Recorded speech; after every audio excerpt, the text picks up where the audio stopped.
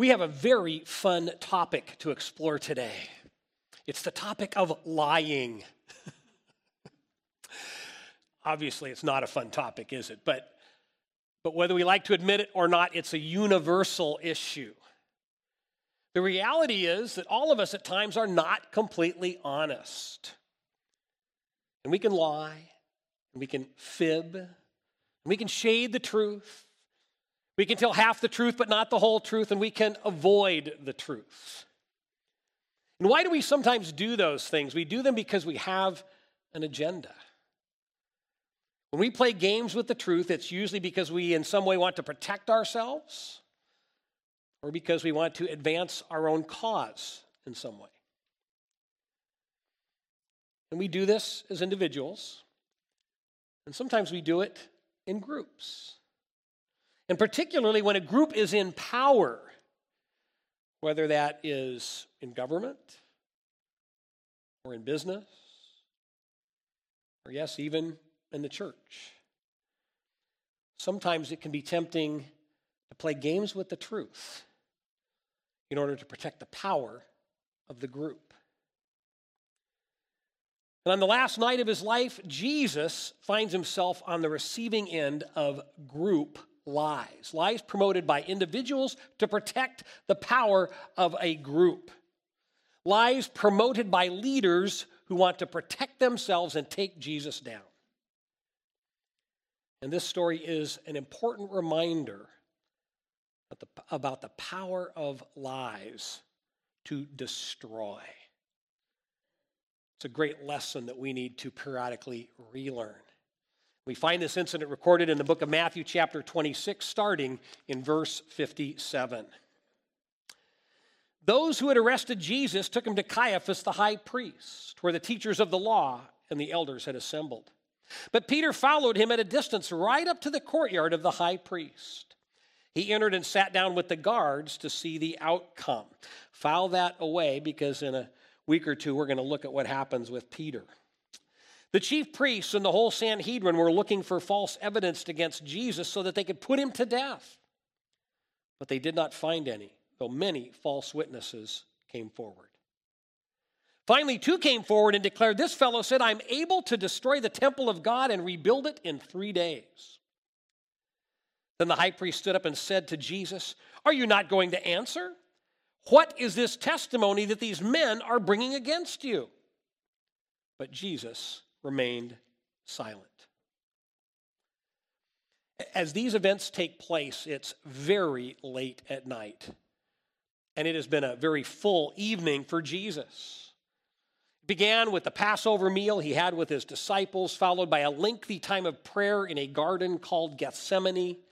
And then Jesus is arrested, and now he is taken to the residence of the high priest. He's taken there for a trial. But it's actually not a legitimate trial. It is a sham. It's conducted by this group called the Sanhedrin, which is a religious governing council. And we don't have anything like the Sanhedrin here in America. However, they're like us in one way. This group consists of two rival factions that don't get along. Those two groups are the Pharisees and the Sadducees. And their debates make Republicans and Democrats look like amateurs. But now what's interesting is this. These two factions unite against Jesus. And they do that because he's upsetting the established order. He does not fit with their preconceived ideas about what the Messiah should be like. He has influence with the people that threatens the power and influence of the leaders. And so these natural enemies now are united in one common goal: get rid of Jesus. They've already made a good start on that mission by misusing their authority to arrest him. And now they misuse their authority to conduct this trial that's built on a foundation of lies. And to begin with, all cases must be tried in the Sanhedrin's chambers, which are located in the Jewish temple. But as we just read, they're meeting at the high priest's house. And this change of location means it's not an official trial. means they probably can convince themselves that they don't have to play by the rules. And they don't. And yet they use this unofficial trial to reach an official verdict. So the very trial itself is a lie. It's a lie perpetrated by a group in power in order to maintain their power. And the overseer of this injustice is Joseph Caiaphas, the high priest. And under God's system of government, the Jewish high priest is supposed to serve for life until he dies. But when the Romans took over, they made this an appointed post. As a result, the role now has become political. At this time, Caiaphas has been in office about 15 years, and he likes his position. One way to do that is to keep the Romans happy. And over time, he's become more of a power broker than a priest of God. The fact is, though, in the sight of God, Caiaphas and the Sanhedrin have a responsibility to God to carry out justice. Yet as verse 59 of our passage makes clear, they're not searching for the truth. They just want to put a legal veneer on injustice. And they do that with a sham trial. And we see the way that they manipulate their own rules. For example, the very first part of an official Jewish trial is supposed to be evidence for the innocence of the accused person. And if they're really interested in discovering whether or not Jesus actually is the Messiah, then they should be diligently testing the evidence. But that doesn't happen. Evidence for the innocence of Jesus doesn't come first, it doesn't come last, it doesn't come anywhere.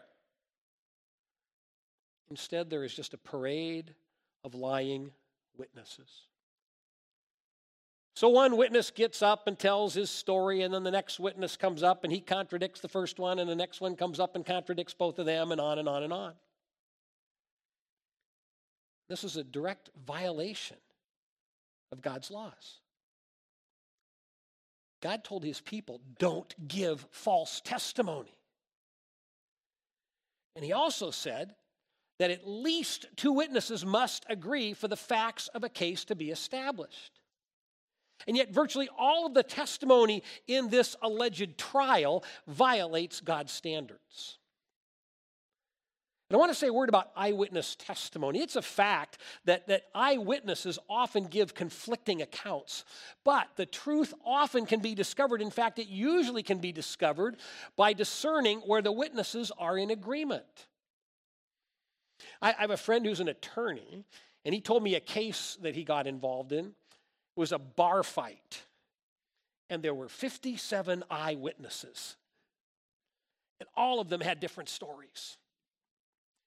And yet, with detailed questioning, the attorneys were able to verify 6 or 8 key facts.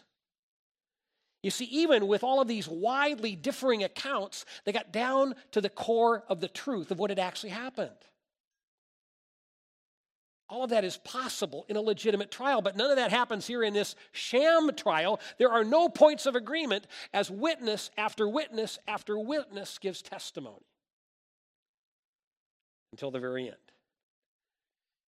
Then they get these two witnesses who finally agree, but they agree about an ambiguous statement that Jesus made. He once made an allegorical comment about the temple of his body. And he said, this temple is going to be destroyed and rebuilt in 3 days. He was talking about his death and resurrection. These two witnesses don't understand that, and they take Jesus literally, so they turn it into Jesus attacking the actual physical Jewish temple, which you weren't supposed to do. But even that allegation is false, because if Jesus did mean his words literally, then he's not saying he wants to get rid of the temple. He's just saying, I have the ability to tear it down and rebuild it in 3 days.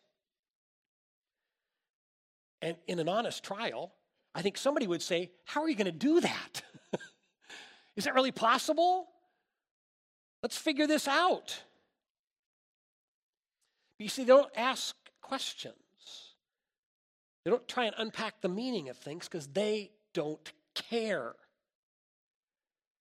They're not searching for truth. They're searching for an excuse to carry out their plans. And so now, after all these accusations have come forth, there are no witnesses for Jesus. He's all alone. And Caiaphas demands a response, and as we read in our passage, Jesus sits there silent. We have to ask, why doesn't he defend himself? I think it's because he does not want to give credence to the lies. Sometimes when we are confronted with a blatant lie, the best thing we can do is ignore it. Back when I was in college, I once ran, unsuccessfully, to become the student body president.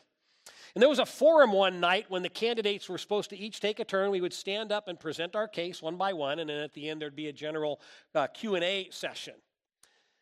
And I was shocked that the candidate who went before me did not present his case, but instead devoted his time to slandering me. When I got up to speak, I chose to ignore what he said. Simply did what I was supposed to do and presented my case. Then later during the Q&A time, someone said, well, aren't you going to answer those allegations? And I said, his comments are not worthy of a response.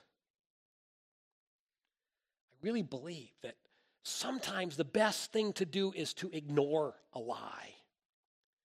And I have to say it wasn't easy to do because he said some pretty harsh things. And every ounce of my being wanted to fight back and go through those point by point. But if I'd responded, I would have dignified his lies and given them undeserved attention. It wasn't easy to ignore them, but I did. And as I thought about that, as I reflected back on that moment and how hard it was to not push back, I find myself wondering, how hard was it for Jesus not to push back? As he listened to all of these lies. Because these are people Jesus created. These are people Jesus came to earth to love. These are people Jesus came to serve. These are people Jesus came to die for. And this is how they treat him. It would have been so tempting to be indignant. And yet he just sits there. Calm. Quiet. Still. Silent. He's silent because I believe he doesn't want to respond to outrageous lies. There's another reason that Jesus is silent. He's silent because he's fulfilling an historic role. A role that was prophesied by Isaiah some 700 years earlier. Let's take a look at this passage in the book of Isaiah, chapter 53. Isaiah writes, we all like sheep have gone astray. Each of us has turned to our own way, and the Lord has laid on him the iniquity of us all. He was oppressed and afflicted, yet he did not open his mouth. He was led like a lamb to the slaughter. And as a sheep before its shearers is silent, so he did not open his mouth. At this sham trial, Jesus chooses to be as meek as a lamb in order to become the perfect sacrificial Lamb of God. He is on the verge of going to the cross where he's going to take our sins, as Isaiah says, our iniquities upon himself. Isaiah says that a lamb is silent before its shearers. Most lambs I've seen are bleeding like crazy, but they're still pretty helpless. Lamb can't really defend itself. Jesus acts as defenseless as a lamb because he's the Lamb of God. And as tragic as all of these events are on that final night, there's incredible hope in what he's doing Because as Isaiah makes clear, he is doing this for you, and he's doing it for me, and he's doing it for our lost world. We are like lost sheep. And Jesus takes this abuse so that when we put our trust in him, we can experience freedom from the bondage of sin. We can do it because Jesus was like a meek lamb. Caiaphas is the high priest. He knows the scriptures. He knows about these things. But he has no interest in discovering the truth. And so he presses Jesus further. And finally, Jesus responds, and he basically utters the one true statement of the entire trial. Let's take a look as this continues. Verse 63, the high priest said to him, I charge you under oath by the living God. Tell us if you are the Messiah, the Son of God. You have said so, Jesus replied. But I say to all of you, from now on you will see the Son of Man sitting at the right hand of the Mighty One and coming on the clouds of heaven. This gets down to the crux of the matter. Is Jesus the Messiah? That's the only question worth wrestling with. It's the only question that matters. And we need to remember that the Jewish people have been taught to pray for the coming of the Messiah. And many of them in that first century are eagerly looking for the Messiah. They believe that his arrival might be imminent. And so when Caiaphas asks Jesus if he is the Messiah and Jesus does not deny it, that's an invitation for the high priest of all people to want to investigate. After all, somebody, sometime, must be the Messiah. And why couldn't Jesus be the one? There sure is lots of compelling evidence to indicate that he just might be. He teaches the scriptures with unique authority. He performs incredible miracles of healing the sick, freeing people from demonic oppression. He commands nature, and he even raises dead people back to life.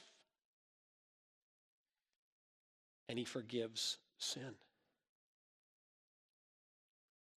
Tragically, very few of the Jewish religious leaders examined the evidence of Jesus' life and ministry objectively. And yet, as spiritual shepherds, they have a responsibility to do so, not just for their own sake, but for the sake of the people that God has entrusted to their care. They need to honestly wrestle with that question. Is Jesus the Messiah? That's what Caiaphas now wants to know, but it's not an honest request. Caiaphas doesn't really believe that Jesus can be the Messiah because he doesn't want Jesus to be the Messiah. A Messiah would threaten Caiaphas' position and power and prestige. And he does what human beings sometimes do, which is we subordinate the plans of God to our own plans. Caiaphas does this in a really big way, but I think sometimes you and I do that in small ways. We try and exchange our agenda for God's agenda. I think anytime we do that, we have forgotten just who God is. And when we remember that we serve the living God, then his agenda always should come first. Caiaphas seems to think he's exempt from that, so he makes a major mistake. He's more interested in himself than in God. And yet it's fascinating that even in his insincerity, he does ask the one question that matters. And in response, Jesus makes this one true statement of the night, because he links himself directly with a messianic prophecy from the book of Daniel. And in that response to Caiaphas, Jesus is saying, oh yes, I am the Messiah. And to understand the impact of what Jesus says, I want us to look at what Daniel says about this prophecy from which Jesus draws. It's in Daniel chapter 7, verses 13 and 14. Daniel writes, in my vision at night I looked, and there before me was one like a son of man coming with the clouds of heaven. He approached the Ancient of Days and was led into his presence. Look at this. He was given authority, glory, and sovereign power. All nations and peoples of every language worshiped him. His dominion is an everlasting dominion that will not pass away, and his kingdom is one that will never be destroyed. Again, Caiaphas, he's the high priest. He knows the Bible. He knows this prophecy, and he knows what it means. He knows that God the Father, called the Ancient of Days here, is going to give authority to the Messiah, called the Son of Man. And the Messiah is going to come and rule over God's kingdom forever. And when the Messiah comes, he will come on clouds of judgment. He will bring justice to all those who have been victims of injustice. He will bring judgment upon all those who have practiced injustice. It's a prophecy designed to fill the people of God with great hope that Jesus, who has come, Jesus is going to come and restore all things to the way that God intended. There always is a brighter day ahead with Jesus. Part of what Jesus does with this prophecy, by linking himself to it in his response to Caiaphas, he not only says, I'm the Son of Man, I'm the Messiah, he's pointing the judgment of this passage at Caiaphas. Because he says, you are going to see me come on the clouds.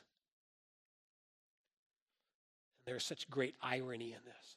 Caiaphas has engineered this trial to convict Jesus.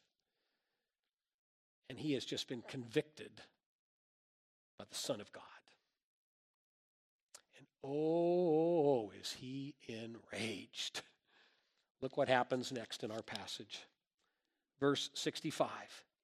Then the high priest tore his clothes, which was something you were supposed to do when you had heard blasphemy, and said, he has spoken blasphemy. Why do we need any more witnesses? Look, now you've heard the blasphemy. What do you think? He's worthy of death, they answered. The whole Sanhedrin has now convicted him. But then look what they do. They spit in his face and struck him with their fists. Another slapped him and said, prophesy to us, Messiah. Who hit you?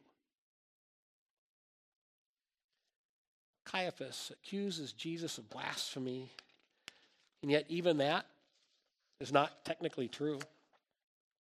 Under Jewish law, someone only can be guilty of that charge if they apply the divine name of God, Yahweh, to themselves. Jesus doesn't do that because the prophecy in Daniel draws a distinction between the Heavenly Father and the Messiah. And yet, for this crowd, it's close enough. They can mischaracterize his answer and they can rush to judgment. They've accomplished now what they want. A false trial, full of false testimony, has achieved a false verdict. And now the guards and all of the others in the crowd begin to mock Jesus and spit on him and beat him. And that is not justice. Whoops. Whoa. That's not justice, that's injustice. This is not a display of impartial law. It's an exhibition of raw, abusive power. It's always wrong when that's done. It is particularly heartbreaking when it's being done by people who claim to speak for God. Sad. It's heartbreaking. And yet Jesus endures it because of his intense love for everyone in this room. His intense love for this broken world. His intense love for lost people who he wants to draw to himself. And so there is hope in this tragic story. Jesus, the Lamb of God. There are a whole lot of layers to this story, but I want to highlight three things that I think we can take away.